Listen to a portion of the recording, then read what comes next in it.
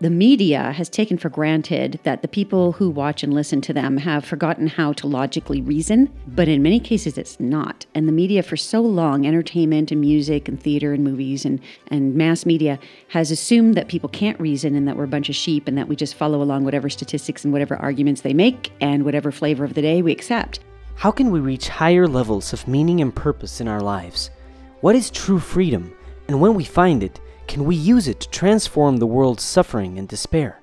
In this episode, co-founder and president of Healing the Culture, Camille Pawley, reveals the different levels of happiness and love that exist beyond our basic understanding, and shares how we can live out our Christianity in a way that transforms the culture.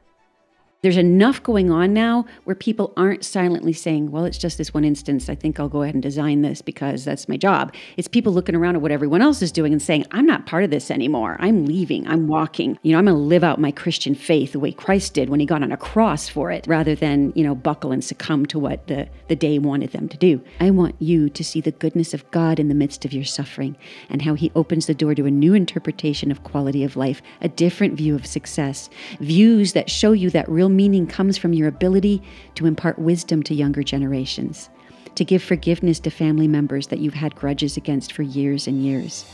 When we use reason and faith, we discover our true mission, and we allow God to provide the strength, love, and supernatural desire we need to bring the world closer to salvation. This is Living the Call. Camille Pawley, welcome to the show. Thank you. It's good to be with you, Deacon. It's wonderful to have you. We were joking about it earlier, but you're helping me complete my tour of the United States with your presence from South Dakota. Well, 9 months ago, that wouldn't have been the case, but we moved last year in the midst of all this chaos from Seattle. Still got a lot of good friends there, but now in Rapid City, South Dakota, and loving it.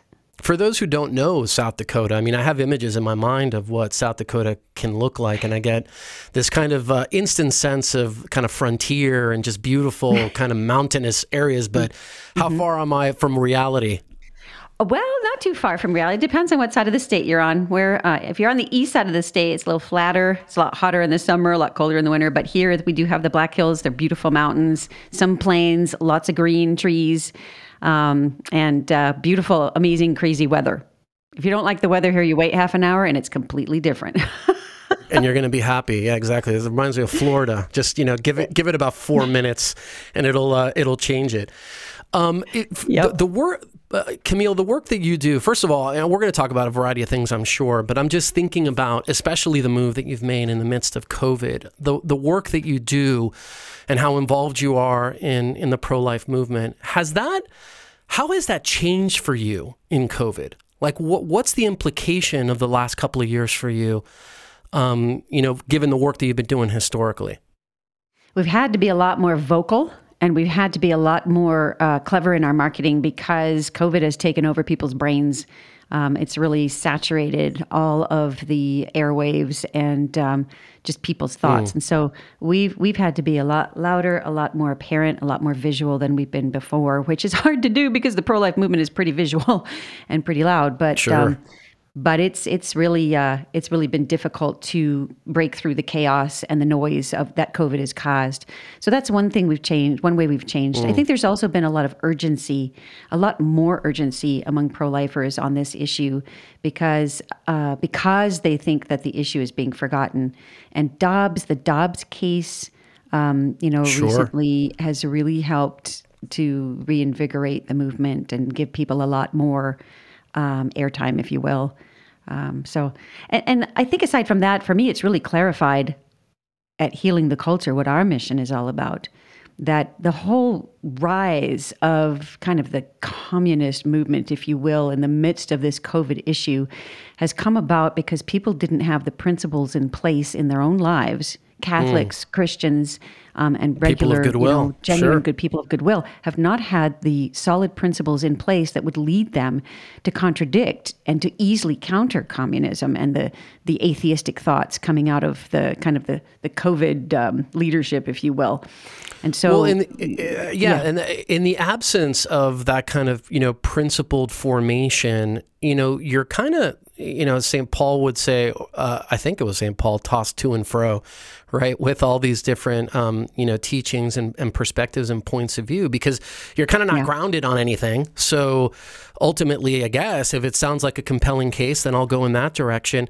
I definitely see that in the case of COVID with, the kind of whiplash of certain things, hearing certain things, believing other things, and how that evolves as we learn more about, that illness and that situation. But it's kind of like hardened, right, into these kind of positions and points of view that are grounded, not necessarily in something beyond whatever just the information is that we're hearing. Yeah, and I think that the media has taken for granted that the people who watch and listen to them have forgotten how to logically reason. And in some cases that's true, but in many cases it's not. And the media for so long, entertainment and music and theater and movies and mass media, has assumed that people can't reason and that we're a bunch of sheep and that we just follow along whatever statistics and whatever arguments they make and whatever flavor of the day we accept. And that's not true. And you can see that happening. And, the pro-life movement has always been against the grain. And you see that coming out more and more as people realize that a lot of the COVID policies are illogical, don't make any sense, unethical, unjust, irrational, contradictory. And I think this is a great time for a movement of people who insist that we need a culture of logic and reason. And that's uniquely one of the things we do at Healing the Culture is insist on a rational and logical dialogue on the abortion issue. So this is partly our issue too. What's going on in the culture today. Do you think that in a way that folks who may find themselves in that kind of food group, let's say, that regard the population as folks that need to be led, but that maybe can't necessarily come to their own conclusions without a significant amount of help, is that a byproduct of a lack of kind of understanding anthropologically who people are? Is it a byproduct of the value that those folks may have of other people? Are these things related in a way to maybe looking at the life issue as hey, let's have them avoid any pain, and therefore that's why we're for abortion? You see what I'm saying? Is there a logical connection there? Yeah. Very much a connection. And I think you're hitting on something critical here. When you view human beings as nothing different than an animal, when you see a human being as a beast or a conglomeration of cells bouncing off of each other, logic isn't going to have any real substance behind it. There isn't a real God behind it who has ordained us as logical, rational creatures. And so instead, we follow our instincts, we follow our impulses, we follow our emotions and our physical desires. And so anything that's logical is just a residual of those things. It doesn't have a reality in and of itself. So you want to make a contradiction? Go ahead. Who's stopping you? Right. You want to define things however you want to define them? Go ahead. Why not? That's the flavor of the day. You want girls to be boys and boys to be girls? That's fine. What's wrong with that? There is no objective definition. There is no principle of non-contradiction.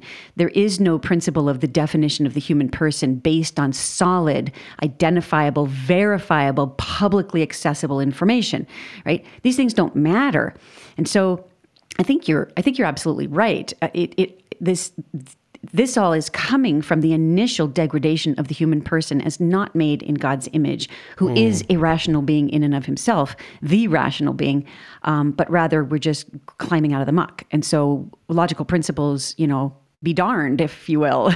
They don't matter, and they haven't mattered to the elite for a very long time. I can tell in just the way that you frame this discussion, the many, many years you've had of philosophical inquiry with the background that you had with Father Spitzer, because I can definitely see it coming out here. And that principle of non-contradiction is really interesting because, you phrase it to me when we first connected as, things can't be and not be at the same time.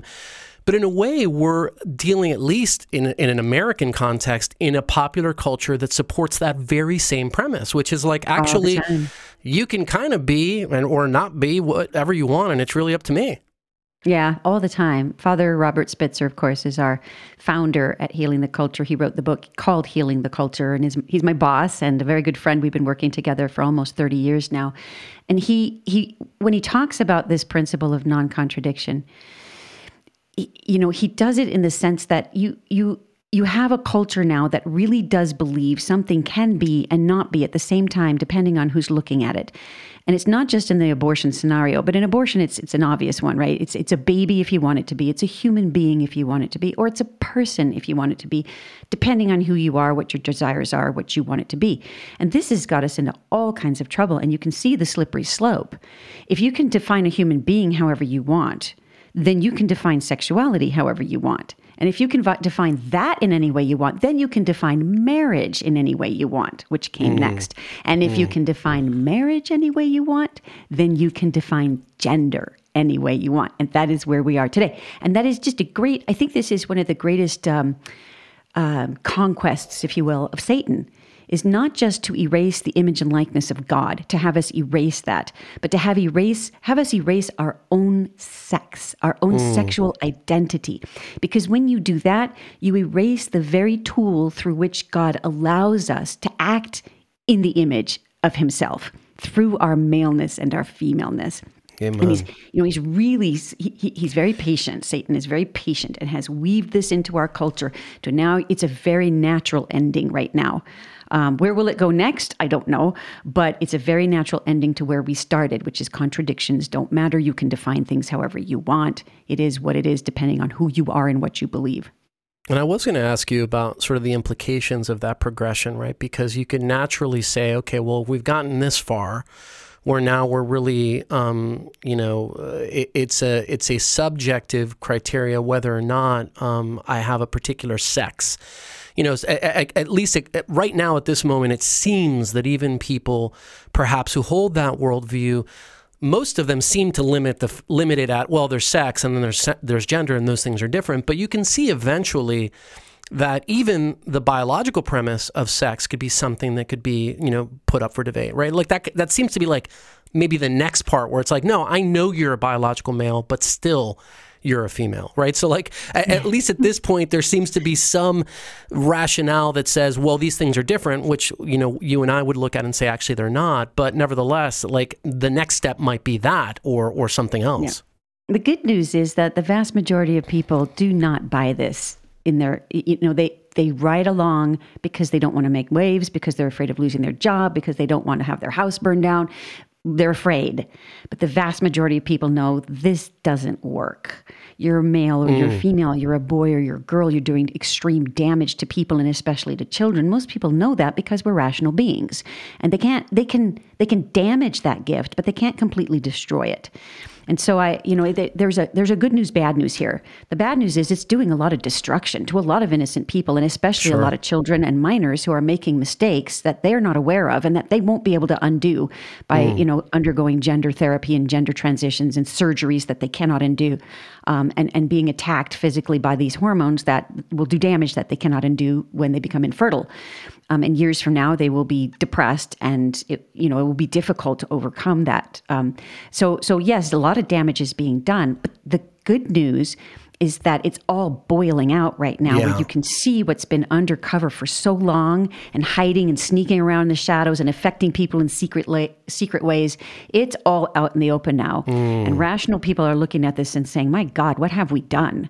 I need to speak out. I have to do something about this. I've got to train up my children. I need to know what they're learning in schools. Look at the rise of the parents movement, right? I want to know what's happening in my schools, because my kids are coming home telling me he thinks he's a girl and she thinks she's a boy, and all this other garbage going on. And lest anybody think that rise of the parents is necessarily a political phenomenon, it really isn't. I mean, we just had the case last week in San Francisco, one of the bluest and most progressive places in the nation, that had basically a rebellion against the school board among those parents, saying like, maybe their motivations were different, but nevertheless, it was parents really reclaiming that role of being the best stewards of their children.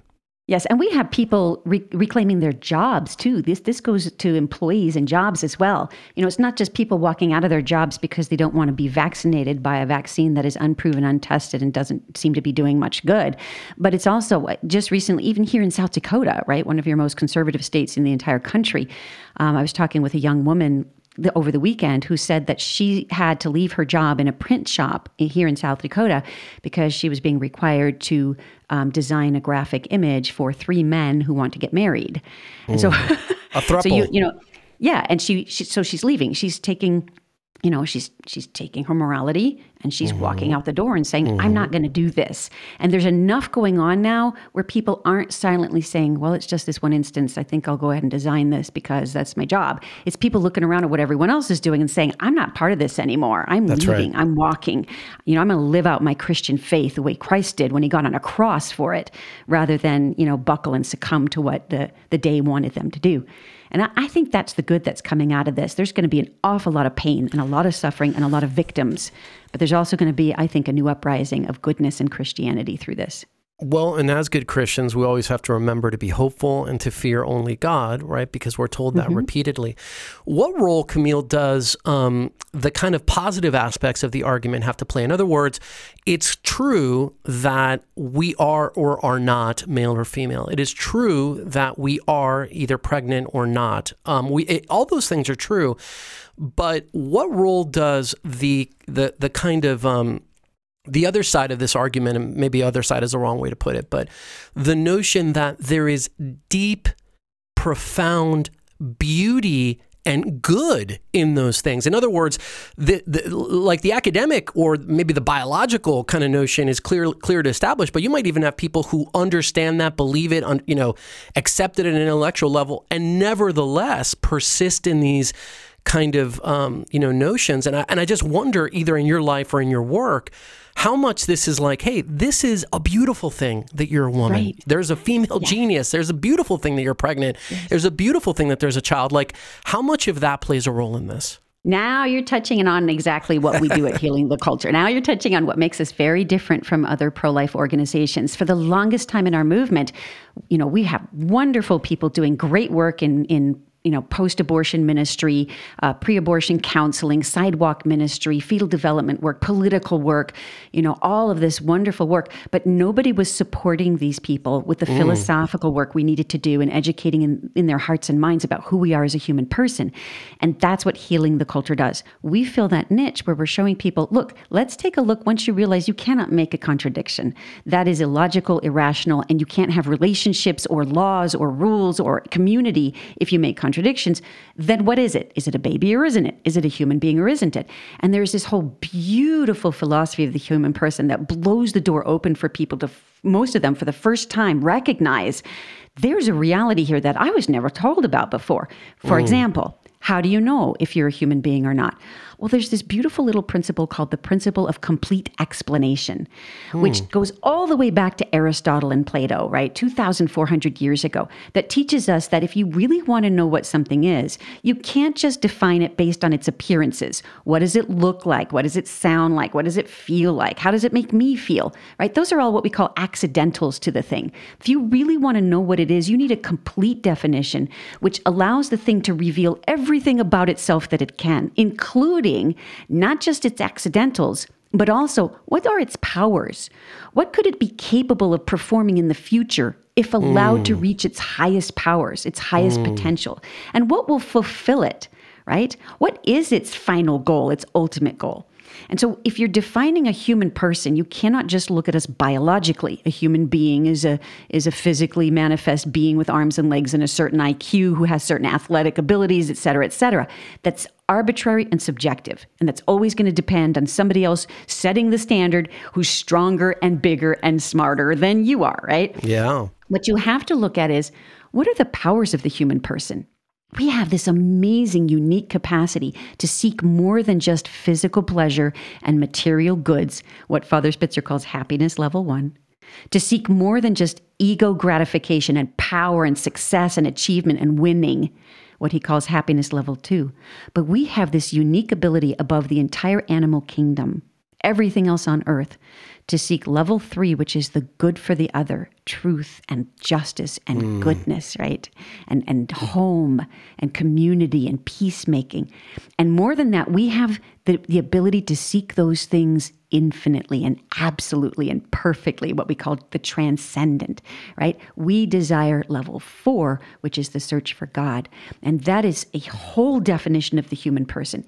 Any being of human origin, any being with a human DNA. Yes, you have to include the biology. That's part of who we are. Of course. Any being with a human DNA that has the power, if given the opportunity to reach its highest potential, has the power to achieve the goodness of the love of God and therefore loving other human beings and other beings.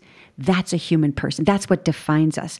Now you have a completely different definition of love, a completely different definition of what the successful life is all about, what quality of life is, what gives life its quality, what really sets me free. All these words change now to a much more a fuller, more complete, more whole, and more beautiful vision of those words. And even words like, not just what is love, but what is a human person and what are human rights. All those words now get filled out in very deep ways. And that's what turns people on. That's the positivity of the pro-life message. It gives them meaning, really. Yes. I've heard Father Spitzer actually give that talk on the levels of happiness, and it's super fascinating. And here's where the language of the church, were it up to me, I'd love to just press that button and give people these, the opportunity to experience some of these things. But the language of the church about fullness, right? You hear that, we have it in the area of indulgences, right? Partial versus plenary. We have it in the question of sacraments, right? Holy orders is an example. The Episcopal ordination is the fullness of holy orders. This idea of, which is eminently hierarchical if you think about it, right? This idea of potential. We always have the next thing to go to achieve that great fullness until we're reunited with God in the beatific vision. But you can also see why that kind of thought process, thinking, framework, whatever you want to call it, is in some cases diametrically opposed to what we're seeing today, where the notion of even hierarchical thinking, the notion that there is a fuller to get to, can run afoul of how people perceive the world to be or how the world should be, right? That's a great observation, Deacon. And I love those examples you gave. And I'll give another one, right? Dating is nice, but it's not as good as marriage. It's not as full as marriage. You're missing something. And this is the whole message of the Catholic Church. Sin always has an element of good in it. The problem is it's not good enough. It isn't full. Oh, I love It's not using all of you. It's not using all of your potential and your powers. And usually what sin is doing is it's living for one of those lower levels of meaning and purpose in life at the expense of a higher level of meaning and purpose. Now, that doesn't mean you can't enjoy the chocolate bar, and say, yum, that was good. I simply enjoyed the chocolate bar. Did I have to make a spiritual experience out of it? No, the chocolate bar was good. But if you're enjoying the chocolate bar at the expense of a higher level, I'm eating so much chocolate that I can't compete and use my level 2 abilities anymore. And I no longer enter into community with other people. In fact, I'm trying to steal their chocolate bars and ruining relationships. And I'm now violating my relationship with God by offending him, by breaking his commandments, thou shalt not steal, and not entering into a communion of love with him. That's when eating the chocolate bar becomes bad. So here's the key. The key to our message is most people kind of instinctively know, and I've been doing this for 30 years. I've taught this to millions of people over 30 years, young and old, even down to kindergartners, even as old as people in their 80s and 90s who haven't really ever heard this before.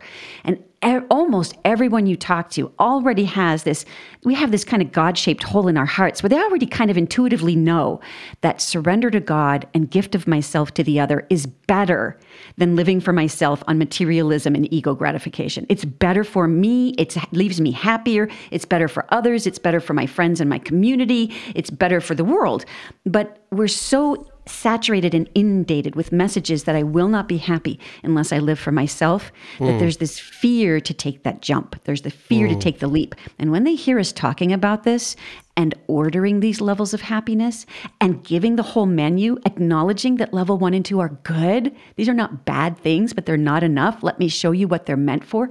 And then they see that levels 1 and 2 are means to the end of level 3 and 4, that all your material gifts and your ego gifts are meant to be used at the service of the other and God for real happiness. It's almost like this light bulb turns on and they're like, this is what's been missing in the dialogue. It's not that the Catholic Church is against these lower things. It's that the Catholic Church wants you to reach your peak. Absolutely. It wants you to be the fullest that you are. Yeah, and that's exactly the examples you were portraying. It also gives you a little bit of a window into the strategy of the enemy, right? In the sense that, we forget, at least I do, that when we talk about the devil or demons, that, these are people too. They're people in the sense that they have, reason, intellect, and will, even though they're different species, right? And the fact that they strategize and they think and all this stuff. So the idea that there is some good, but it's not good enough in some of these things, you can see how the enemy of our souls would use that, right, to his advantage, because things, feel good, seem good, look good, even though at their essence they aren't good or aren't full, the fullness of what good you're called to. It really shows you, how that can be used and deformed and kind of levered to lead to an outcome that isn't good for our souls. Yeah, take a look at two really good examples in the pro-life movement in particular. The first one would be on the question of freedom. What is freedom? How do you define freedom? It all depends on which of those 4 levels you are living for as your ultimate meaning and purpose in life. And every human being is going to choose one of those levels. Subconsciously or consciously, you're going to be living for one of those levels as your predominant, and that's going to be how you're operating.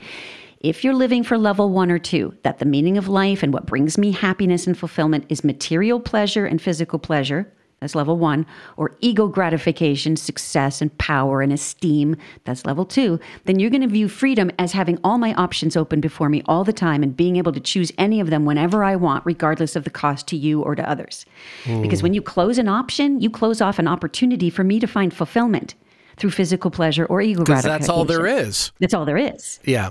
Exactly. So freedom is just seen as choice, right? And that's where you get the pro-choice movement, because that is their God. Without choice, they don't have the sacrament they need to live out the fullness of level 1 and level 2 meaning in life. Wow. And that is to be pitied. And because what they're missing is the fullness of what it means to be a human person, which is in level 3 and 4, you're going to view freedom very differently. Yes, you do need to have some options before you in order to choose any of them. And God tells us in Deuteronomy, I set before you life and death, right? But then he tells us what to do with that choice, right? Choose life so that you and your descendants may live. And that's what freedom 4 does. The opposite from freedom from, right? Freedom from responsibility, freedom from constraints, freedom from obligations or rules, leaving all my options open, is freedom 4, which says you have some options before you, but choosing some of them are deadly. And the culture and society and laws should lead us away from the deadly choices because they won't lead you to your proper end, which is love and goodness and beauty and truth and faith and surrender to God. And so true freedom in level 3-4 is freedom are the conditions that are, what makes me free are the conditions that are necessary for me to achieve my higher purpose. Those are the things that set me free. True freedom is the ability to choose the good beyond myself. That's freedom. On some level, you can see that framework impacting every virtue, right? I think of love. I often find myself, I work a lot with, people who are, let's say, either very early or haven't yet started their kind of faith walk. They all have that yearning, to your point, right? St. Paul tells us in Romans that even the people who are not believers, they know in their natural hearts the things that they should do and that kind of thing. And that's definitely true. But I find myself discussing a lot with people the idea of love and what love is. And it's another one of these dynamics where it's not that love isn't or can't include great feelings, isn't or doesn't include some sense of physical attraction, isn't or doesn't include some sense of like relationship or just feeling like, hey, I've got somebody who watches my back. It contains those things. But the fuller expression of love is this desire to want something good for the other person, right? The desire to sacrifice for that person. Like, so you could kind of see this, maybe all the virtues, right? In a way, is that depending on the frame that you're in, that level 1, 2, 3, 4, you're going to view these things that are maybe objectively good, right?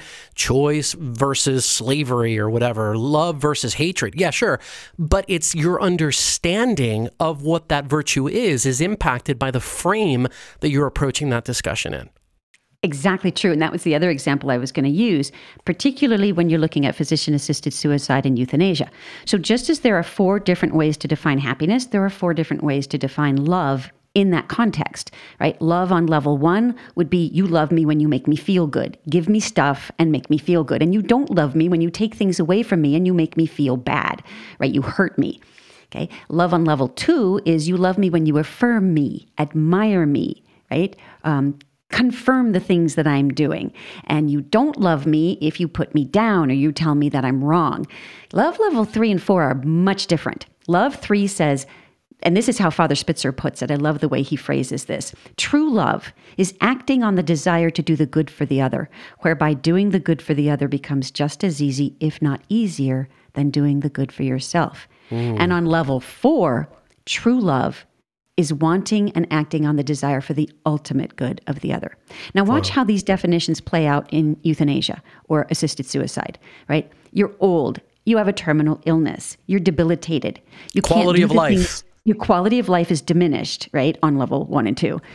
Quality of life on level 3 and 4 could be much enhanced, by the way, in the end of life. We can talk about that later. But your quality of life is low. You can't do the things you wanted. Your freedom of choice is limited now. And so I love you, and I want the good for you, and you can't have the good anymore. So I will put you out of your misery and help you kill yourself. Versus this view. You're old, you're terminally ill, you can't do the things you used to love to do before. You're debilitated and all your choices are not there anymore. You don't have as many options on level 1 and 2. So I'm going to be here for you for the long term, for as long as it takes. Number 1, I will do the best I can to alleviate your level 1 and 2 sufferings. I will alleviate your pain where we can. Okay. And by the way, pain control palliative care today is very, very good. It's another wonderful dialogue to have with experts in palliative care. No one should be committing suicide because they are in unbearable pain. That's malpractice. But I will help you solve those level 1 and 2 problems and help you to do the things for yourself that you can do. So you have a sense of ego and pride and, some accomplishment where you can. But more important than that, I love you so much that I want you to come out of that and move beyond that.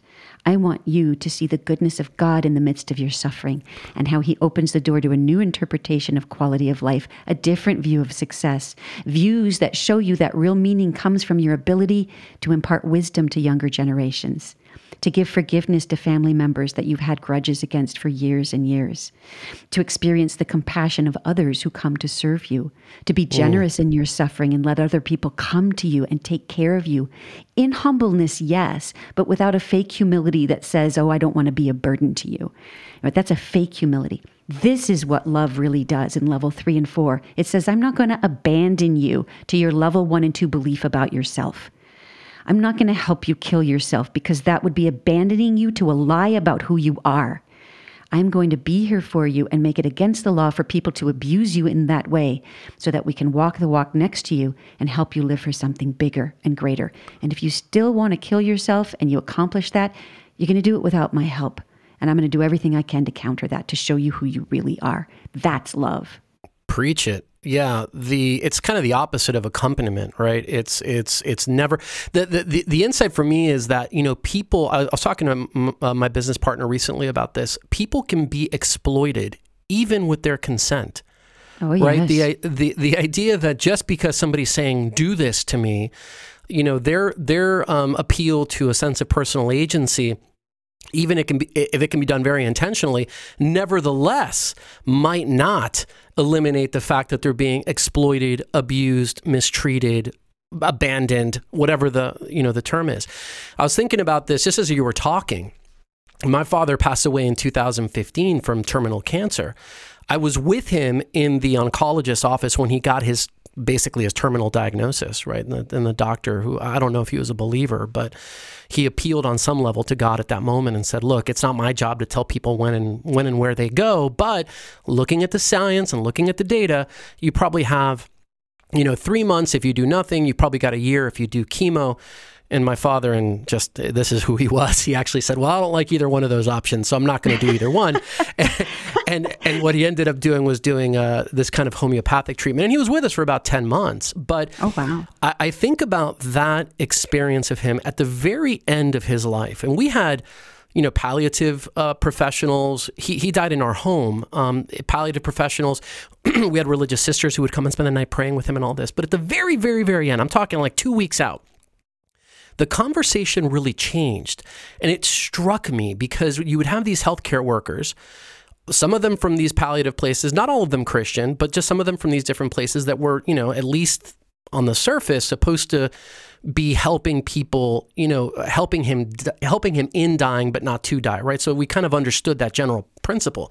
But even those folks, when we got to the very, very end, right, 2 weeks out, 10 days out, the conversation shifted a bit. And I started hearing things like, well, yeah, I guess we could hydrate him, but look, at the end of the day, by next Wednesday, really, he should, and it became this like super strong temptation that I felt was present. I didn't feel myself tempted, but I could see the temptation in that. It's like, well, we're so close. It's almost over. So look, if you don't want to feed him, if you want to take the tube out, if you don't want to hydrate him, like that's okay because he's gone anyway. And what a powerful temptation that is to think like, well, we've done all this great stuff and it's going to happen tomorrow. So you may as well just stop. But we're, we have a much higher standard, right? And that's the one that you've articulated. But it can be a very powerful temptation, even for people who do this all day. Mm-hmm. It is, and I know what you're saying. And we do want to clarify that there is and you know this, but I know you know this, but there is a point at which, food and water would become intolerable to the person and it's not providing any benefit to them. And in fact, it could be actually, stopping them up or it could be hurting them. And at that point, of course, it's okay to withdraw food and nutrition, even if they might die a little sooner because they're weaker. Because your point is that you're always trying to bring that patient what's best for them physically, biologically, and as emotionally as well. So it's kind of a balancing act. You don't want to starve the patient to death. That would be wrong. Correct. But you also don't want to hasten their death by force feeding them, right? And then their body can't assimilate it, and then they, choke and die, or they whatever.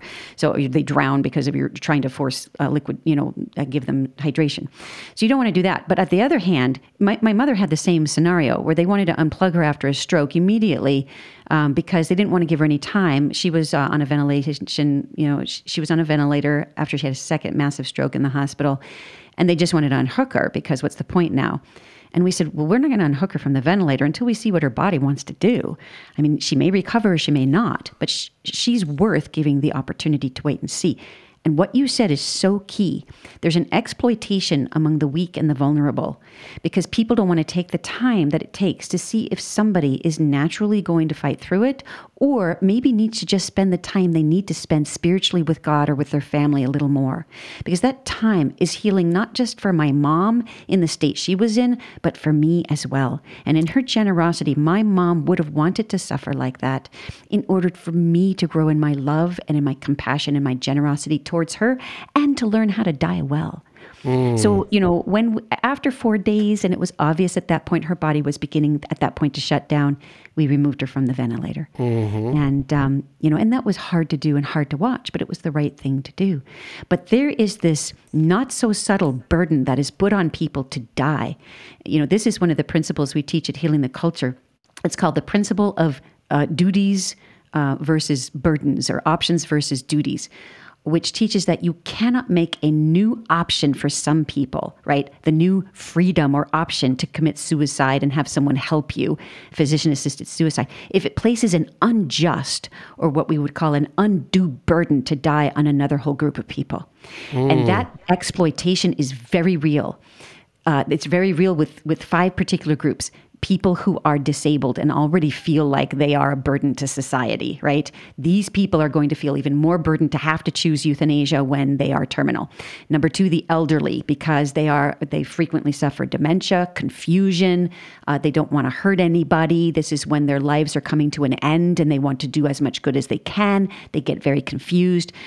The uninsured, people who don't have insurance and are being told by their insurance company, we're not going to pay for your palliative care or experimental treatment anymore, but we'll pay for your suicide pill if you want it. That is a subtle pressure, not so subtle pressure, really. Or even people with life insurance, I can imagine the whole notion of being worth more dead than alive. That's exactly right.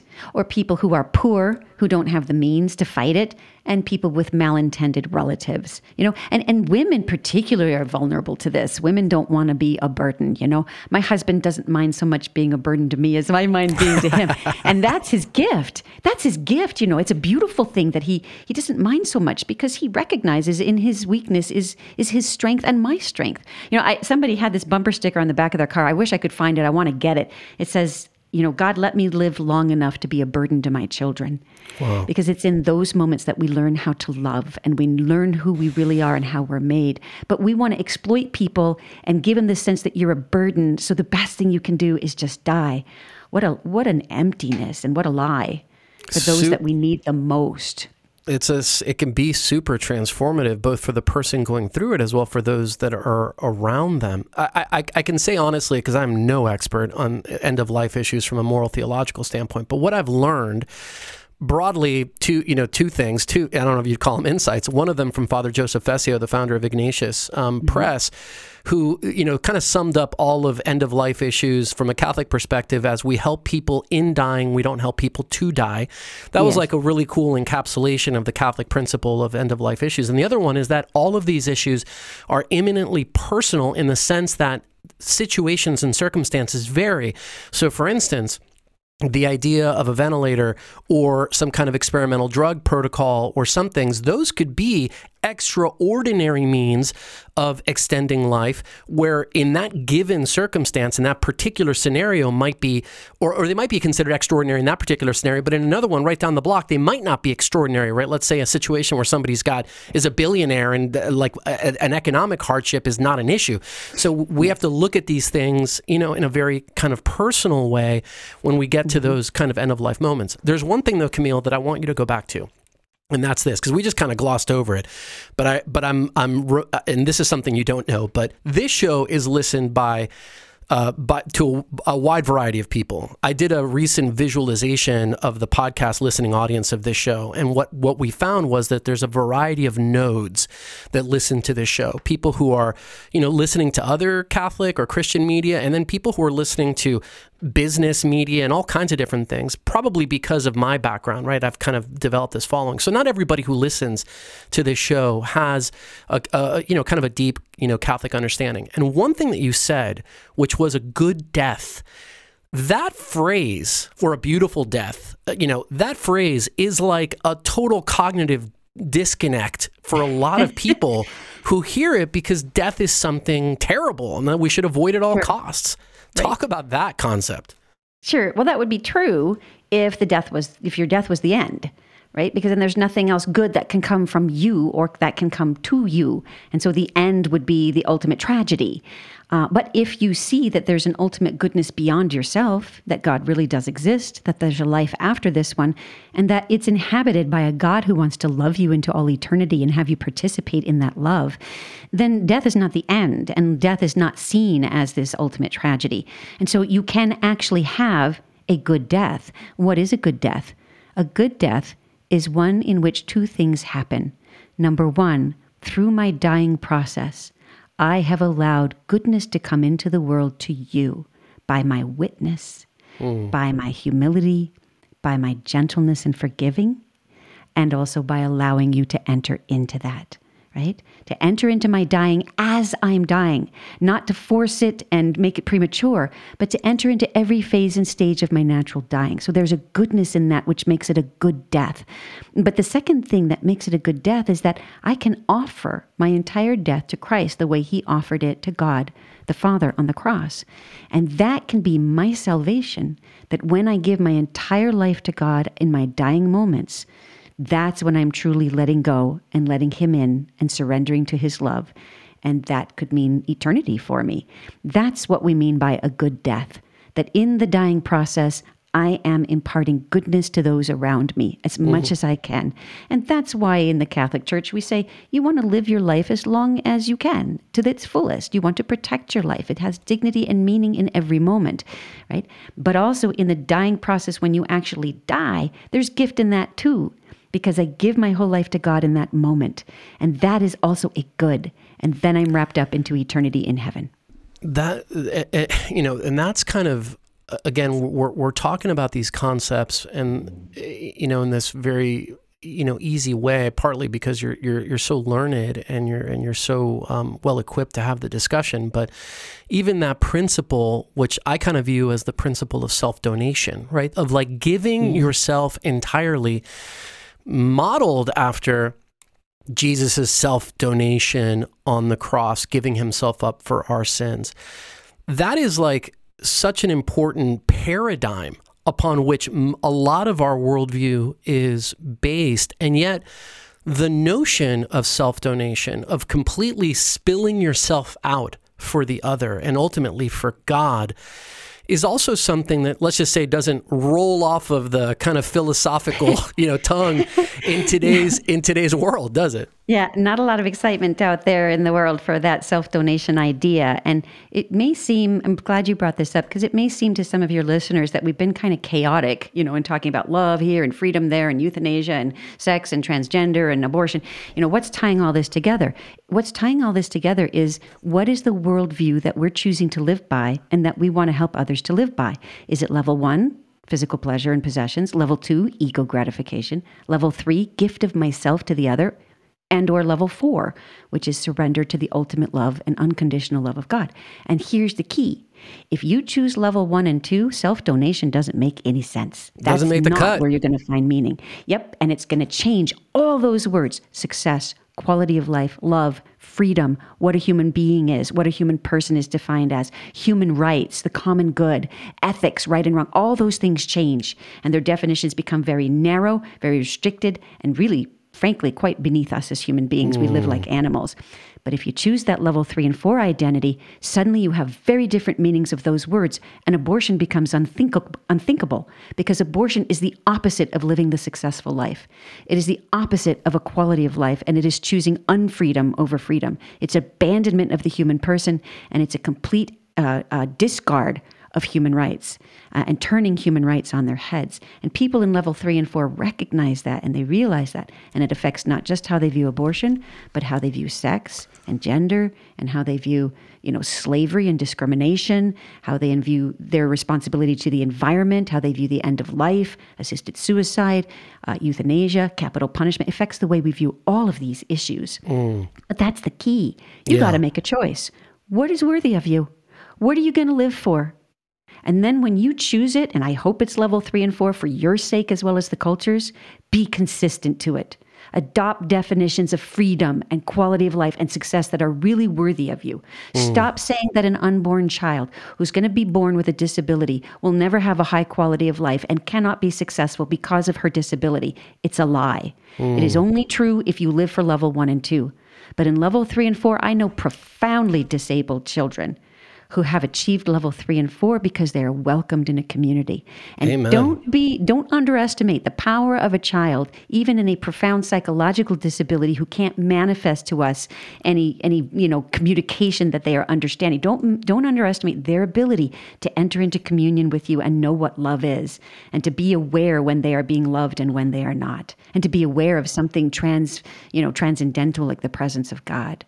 And also bearing in mind that, what people of goodwill, hopefully all people can agree on, is the importance of community in our reality. And the impact that a person who's severely disabled can have on the world, yes, by virtue of their own gifts manifested in whatever way they manifest over time, but also the impact that they can have on others in the community. Yes. I'm reminded of a case of a young woman here in Los Angeles she was diagnosed. I forget the illness that she had, but she, I think at age 6, she was diagnosed with this illness, which ultimately proved to be terminal, although it took something like 14 years for it to come to pass. But I used to bring communion to their home. This before I was ordained, but it was one of the ministries that I was active in. And this little girl at one point, just a normal little girl, and then suddenly started or stopped speaking, then stopped walking, and then basically was relegated to her bed, basically for the last many years of her life. I think it was over 10 years that she literally just could not even get out of bed. But I can tell you from me visiting that home, not just the impact it had in my life, but seeing the network of people that came together, that organized, that, were in, 1,001 different projects, initiatives, things that were born out of this objective suffering that would not have existed otherwise, and the great good that all of that did for all of those people. This little girl never even said a word, literally never spoke, and yet the impact that it had. I think we forget that aspect too when we think about what people can or can't do or their quality of life is like, well, yeah, but it's not just their life, it's your life and your neighbor's life and everybody else who's involved. And it is her life as well, because she's an end in it of herself. And I will guarantee you, I'll bet you $1 trillion that if that little girl were able to tell you what she thought of her life, she would have told you, it's pretty cool with all these people coming in here and helping me and loving me and making me feel like I am special and important and good in the midst of my suffering. She probably didn't even realize how much she was suffering because of all the good around her. And that, that's so important for people to remember, that often when we're saying, I want euthanasia to be available so that, you can be put out of your misery, what we're really secretly saying is, I want euthanasia to be available so that I can put you out of my misery. I don't want to have to take care of you. I don't want to have to do what people do when you get old, Mom and Dad. I don't want to have to take care of you or let you come live with me and, maybe have to curtail the amount of work I do or vacations I go on or possessions I acquire. It's not about you. It's about me and what I'm willing to do. That's a tough one, but it's a very real thing. Just as you say it, absolutely. It's not put you out of your misery. It's put me out of my misery of having to be responsible, involved, related to this kind of tough decision making. And again, that is a very powerful, or can be a very powerful temptation. And I don't judge anybody, Deacon, because I stand at the front of the line. When my dad was getting old and feeble and the question started coming up, would we have to move him in with us? It wasn't a pleasant thought. I didn't want to do it. I admit that's our level 1, level 2 human nature that keeps coming up over and over again. It's going to be a burden. It's going to be difficult. He's grumpy. My life is going to have to change. But we would have done it because we loved him. I didn't have to because he ended up dying, unexpectedly early.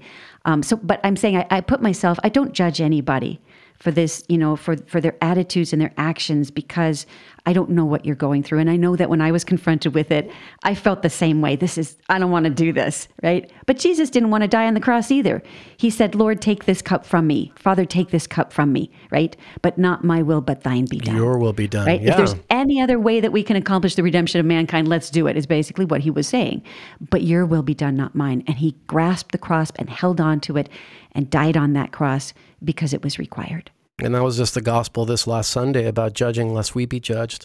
And I don't know, Camille, where you're going to be in the line, but I have a good idea that you're going to be looking at the back of my head, wherever you are in line, in terms of like the line of sinners. I'll definitely be there. Pray me out of purgatory, please. I know we've talked about a lot of different things, and by the way, I don't think at all it sounds like it's not organized. I think all these things are very deeply, deeply related. But I do want to throw one more thing on the table before we learn a little bit more about healing the culture and get to our last segment.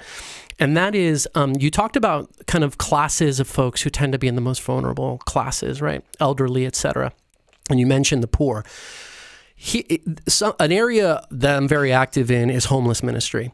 And I recently read, and I don't know if this was a California stat, it may have been, you might know better, or if it was a nationwide stat, but it was something like maybe 18 or 19% of all women seeking out abortions are housing unstable or homeless themselves. And I was thinking about this, and I'll unspool this, but I'd love your thoughts on it. So given what we've experienced, my wife and I doing homeless ministry for 20 plus years, is that we kind of view the homelessness situation now as reaching a bit of a crisis point, right? Where I kind of see it, not to be sensational, but I almost see it as like the next pandemic, right? You've got these crazy stats, and not just in metropolitan areas, but kind of all over the world. And COVID has just accelerated it. Some of the forecasts call for something like 50% more homelessness in this year and in 2023. So there's just this huge explosion, of this. And the solutions, because people are thinking of it from a level 1, level 2 perspective, often who are making this policy, a lot of the times it looks like they're trying to deal with homelessness as kind of like an oil spill, right? It's like something to just be gotten rid of. And I've seen proposals recently that frankly are just atrocious, right? There was a proposal I read about recently here coming out of Los Angeles that was talking about putting the homeless on trains and shipping them to abandoned military bases out in the desert. And I'm thinking that's going to help. Yeah. Well, I'm thinking to myself, has anybody cracked a history book? Like the last time we put people on trains? Wow. Not a good look. Yeah. But I'm also now envisioning the overlap of a lot of, in particular, women who are housing unstable or homeless, and many of them seeking out that, seeking out abortion as an option or not to be a burden on themselves or on society. And there's sadly, I think, an increasing overlap between abortion and homelessness that we as Christians have to take seriously. I don't know if you have thoughts or a comment on that specifically, but there's interrelatedness in these things. Yeah, I've never really given a lot of deep thought to this. That's an issue I haven't spent a lot of time on, but I will tell you 2 insights that you've given me off the bat. And one of them is the root of both of these is despair. Right? When a woman chooses abortion, it's kind of like, I think it was Frederica Matthew Greens who says it's a woman choosing an abortion the way that an animal chooses to gnaw off its arm when it's caught in a trap. There's a despair there that I cannot find, I can't do anything and I can't resolve this problem and I can't find happiness or peace or love or relationship unless I kill this baby. Most women, and I would say the vast majority of women, know this is a baby and a human being and her child, but they do it out of despair and fear. The same thing I think is going on with homelessness, right? People have some element of despair in their life and fear, and so they turn to drugs and alcohol or some other form of self-abuse, and they end up on the streets. And here's the other problem, the other association I say, is not just what's affecting the victim of these two things, the homeless person and the abortion-minded woman, but the problem is also an association between how we respond to both of those two. You have a despair, you're fearful, this is not working, we'll just suck your baby out, kill it, and you'll be fine. And then just kind of brush it. You're brushing it under the cover. Go away and don't worry about it. You're fine now. We're doing the same thing with homelessness. Particularly, I'm appalled. I haven't heard of this example of training them out to barracks of some abandoned military posts. But what are we doing there? We're saying it's the same thing we do when we build this housing for the homeless. I'm not against building housing for the homeless. I think it's a great thing, but it's not solving their problem. It doesn't at all. The problem for most homeless people, their problem is not that they don't have a house to live in. Their problem is that they are despairing because either they can't get employment, they're post-traumatic stress disorder from having been in military combat, they're on drugs, they're addicted to alcohol, they have an endless cycle of poverty, their father abused them, they were raped, they were trafficked, whatever it is, it's not because they don't have a house. They're on the streets because they are in despair. And that's what's not being addressed because the leadership of our culture doesn't know how to address those issues. And why not? Because they themselves don't have access to happiness levels 3 and 4. They aren't living for those things. Their solutions all come out of level 1 and 2. I'll build you a house. I'll get rid of your child. I'll get rid of what's causing you pain, physical burden. That's going to solve your problem. So many of our leaders have zero access to those higher levels of meaning and purpose because they're not listening to the message that you're trying to proclaim. And that's why by the way, your podcast is so important. And I hope that this show goes viral because this is the message that our leaders need to hear. Those who are wounded under your jurisdiction, under your watch, need your level 3 and 4 solutions, not just your level 1 and 2 solutions, or you're doing no good for anybody. 79% of women who are homeless were sexually abused as children. Yep. And that does lead to one of the insights that I've had in this work is that homelessness is not really something to be solved. It's something to be healed. And the orientation around the homelessness dialogue, especially when there's, municipalities or government actors that are brought to bear, is usually around exactly what you said, which is like, what are the tools and resources that these people need so we can get this issue under control? What they don't think about, which has definitely happened and very, very sad, is the number of people who take their own lives once they're housed in those situations. Here in Los Angeles, it happens all the time. In fact, our sheriff was just talking about it very recently. Some people that were, because we have these big events like the Super Bowl and the Olympics, and people come in and they literally sweep folks off the street and shove them into places and get them out of the way. A lot of those people end up taking their lives. Why? Because the underlying trauma that can only be solved through relationship, through accompaniment, through healing is not dealt with. Now what I've got is really a place, the walls start closing in, frankly. It's actually maybe even worse that if I'm just thrown into a tiny home or into something without the benefit of that relationship, of that accompaniment, of that real care, because that's what's being sought after. Sure, we all need shelter. We all need food. We all need drink. Obviously, but that's not the root of what the issue actually is. No, you're making it worse because now I'm boxed in with 4 walls around me to stare at the walls and really go deep in my despair thinking about the problems that led me here in the first place. 100%. So you're right. It's all about healing. It's all about healing the person and healing the culture. And we do have resources too. I know we're hitting up against an hour here, but we do have resources that your listeners can go to if they want help in learning more about this themselves or helping to educate others. We've created resources and programs for them. Mm-hmm. Definitely talk about that, healing the culture. Sure. Talk about some of the work, like the newer things too, in particular, which you shared with me earlier that I think are fascinating, your approaches to, youth education on these subjects, the modalities that you guys have employed to actually communicate some of this, admittedly, more philosophical, headier terms into a context that can actually be understood by younger people. But talk to us about healing the culture. Yeah. When Father Spitzer first created this program, he created it on the college level because it kind of lends itself because of its philosophical depth to a college and post-college audience. And so he's written 2 college-level books, Healing the Culture and 10 Universal Principles, which people can get on our website, healingtheculture.com. So that would be good for a college and an adult audience. We've taken the concepts in those books, his 4 levels of happiness, all those terms, we call them the 10 categories, right? Love, success, quality of life, freedom, personhood, etc. And then what he calls 10 universal principles of logic, ethics, and justice. And we've created a website where people can get little 5-minute videos. It's called respectlife.university. You can access that through healingtheculture.com as well. And it's a bunch of videos that talk about the practical issues and how to apply these principles to answering those practical issues. What about rape and incest? What about when a woman is pregnant with a baby who's disabled? What about terminal illness? What about overpopulation? What about all these other issues? So we take them and we digest them down in these little 5-minute videos to help. There's some animation, but that's good for a college and an adult audience. And high school, we have some animated videos on that same website, which Respect Life University, which you can access through healingtheculture.com, that brings it even lower to a level of a high school audience. We have a program called Principles and Choices, which is a high school curriculum that brings all this teaching to their level. There's a play we wrote called Robert and Emma, which is an amazing drama written for high school students that takes you through all of those levels of happiness and all those principles in kind of a clever way with a love interest. And, somebody dies in there and, you kind of get to see all this playing out, all the pro-life issues playing out. And then we have a game for young people called Life in a Flash. It's a flashcard game where they can learn these principles and those 4 levels through flashcard games in a small group or over a family dinner table.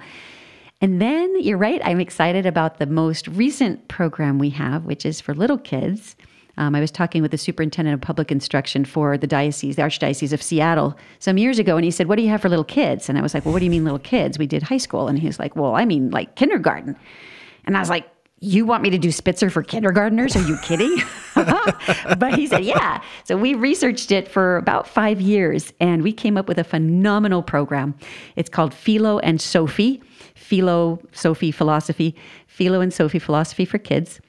And it's for kindergarten, first and second graders, although we've used it on third, fourth, fifth, and sixth graders too, and they love it. And it's Sesame Street style videos where you've got Philo, a puppet. He's a penguin with a British accent, and Sophie the mermaid, who's a goofy little innocent mermaid, and their adventures together going through these levels of happiness and some of these principles and teaching little kindergartners the principle of non-contradiction, for example, and the true meaning of success. And then we end all of the units with an episode that applies it to the pro-life issue, to the unborn child, or defeating one of the dumb arguments like it's a baby if you want it to be and not if you don't. But we do it in clever, creative ways that don't even bring up abortion or euthanasia at all. We don't want to scar their innocence at that young age. And so we defeat these arguments that the pro-choice movement is making with these higher level philosophical principles for little kids in ways they understand through animation and puppetry and actor intervention, and even through clever songs. Like we have a song called "The Contradiction Fiction," and they remember this. They can apply it. They love it. Their teachers love it, and it's all free. So people can get Philo and Sophie on our website, healingtheculture.com, and you can do it in the classroom. You can do it at home with your kids. It's just fun little video episodes. We'll include all of the information in the show notes for this episode so people can avail themselves of all of these different resources and learn more about Healing the Culture and learn more about you.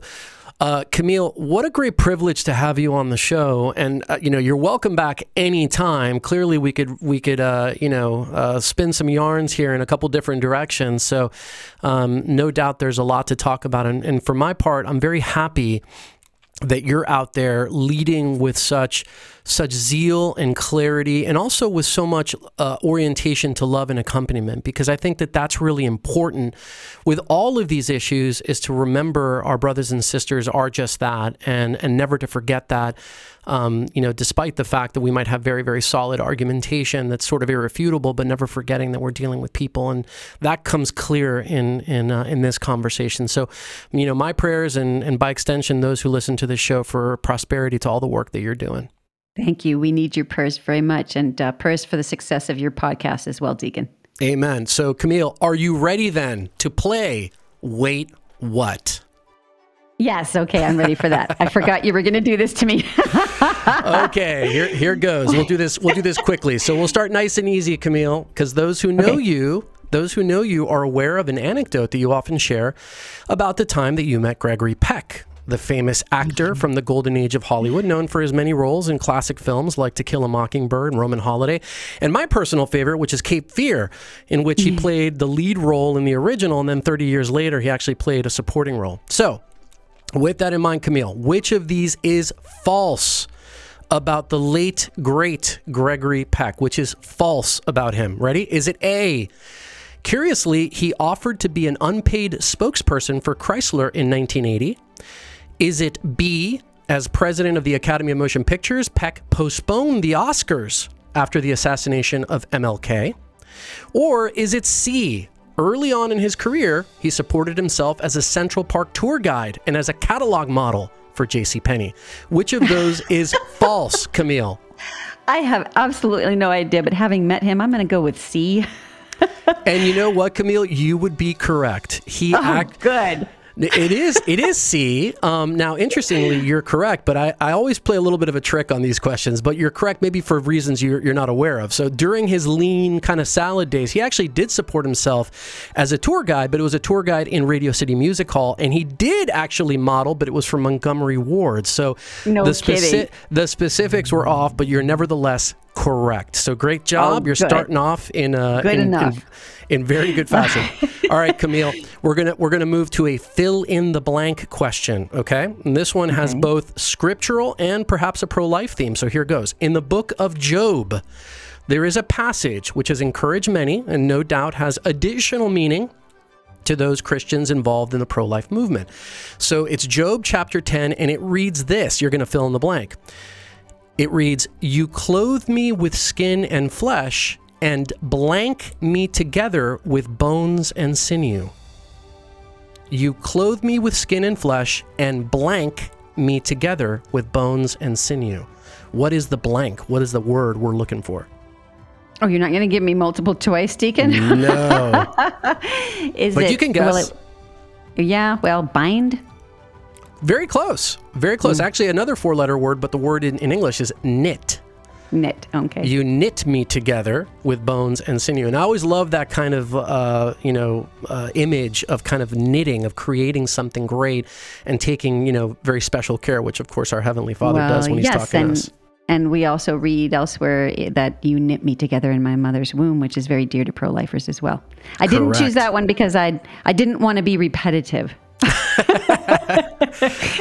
Well, nevertheless, you get partial credit for that one, Camille. I'm feeling very generous in my mood today. Okay, last question. And Camille, there's always a time machine question. Okay, so here you go. You have a chance to travel forward in time to Vatican City in the year 2222, exactly 2 centuries into the future. And by the way, that's a palindrome, right? So a number that reads the same way forward and backward. That's right. Okay. Now, there's much technology that you witness. So electrification has made any vehicles that you come across completely silent. And in the air, you hear all the distant wisps of pilotless drones ferrying every kind of manner of items to various locations throughout the city. You've got neural networking, which has allowed instant comprehension of other languages. So there's no need for translations or tour guides or anything like that. Okay. And any of the busyness that you expected in Rome that you remember is now completely cleared of traffic because pedestrians simply use the backpack drones that they have or underground tunnels to move from place to place, okay?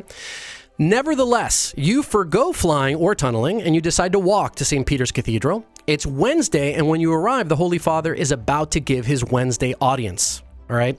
You push through throngs of pilgrims, all waiting to get a glimpse of the Pope as he enters the square. When you finally see him, you instantly notice something unusual about the successor of Peter. And you're surprised that no one else seems surprised by what you see. What, Camille, do you notice? Obviously, there's no right answer here, Camille, so I'm leaving it to your imagination. Oh, gosh, I'm still trying to catch up. What do I notice about him that nobody else notices that is bizarre? Yeah. Is that what you said? Or that's very different. You're unexpected. That's very different. 200 years into the future. Oh, my gosh. I have absolutely no idea how to answer this. I'm going to have to say that he has he has a propeller on his beanie. Okay. And it works. And he's actually able to fly from place to place. And he flies from place to place. Very good. Yeah. That's a good one. That's a good one. You could there's 1,001 potential right answers. I know, but anyway, you just caught me up with this thing about being able to transport ourselves with all of our jetpacks and things. So there you go. He ought to have a way to transport too. That's why the guest always gets question 3 right, because whatever you say is the right answer. Awesome. Camille, thanks again for being on the show. Great privilege to have you. And again, great prosperity in all the work that you're doing. And thank you, Deacon. And if you're listening to our voices, that means that you should subscribe right now, not later, not tomorrow. Subscribe to this show. Share this show, this particular episode, by the way, with those who you think can benefit and grow from having listened to the conversation that Camille and I have engaged in. And we'll be very privileged to see you again next time on Living the Call. If you enjoyed this episode of Living the Call, please remember to subscribe and give us a 5-star review. Tell someone you love about the show and spread the word. Living the Call is available on Apple Podcasts and Spotify and anywhere else you listen to podcasts. You can learn more about the organization behind the show by searching for the Catholic Association of Latino Leaders on any social platform, or by going directly to call-usa.org. That's call-usa.org. Living the Call is produced by Manu Caston and Diego Carranza and our friends at Juan Diego Networks. God bless you, and thank you for listening.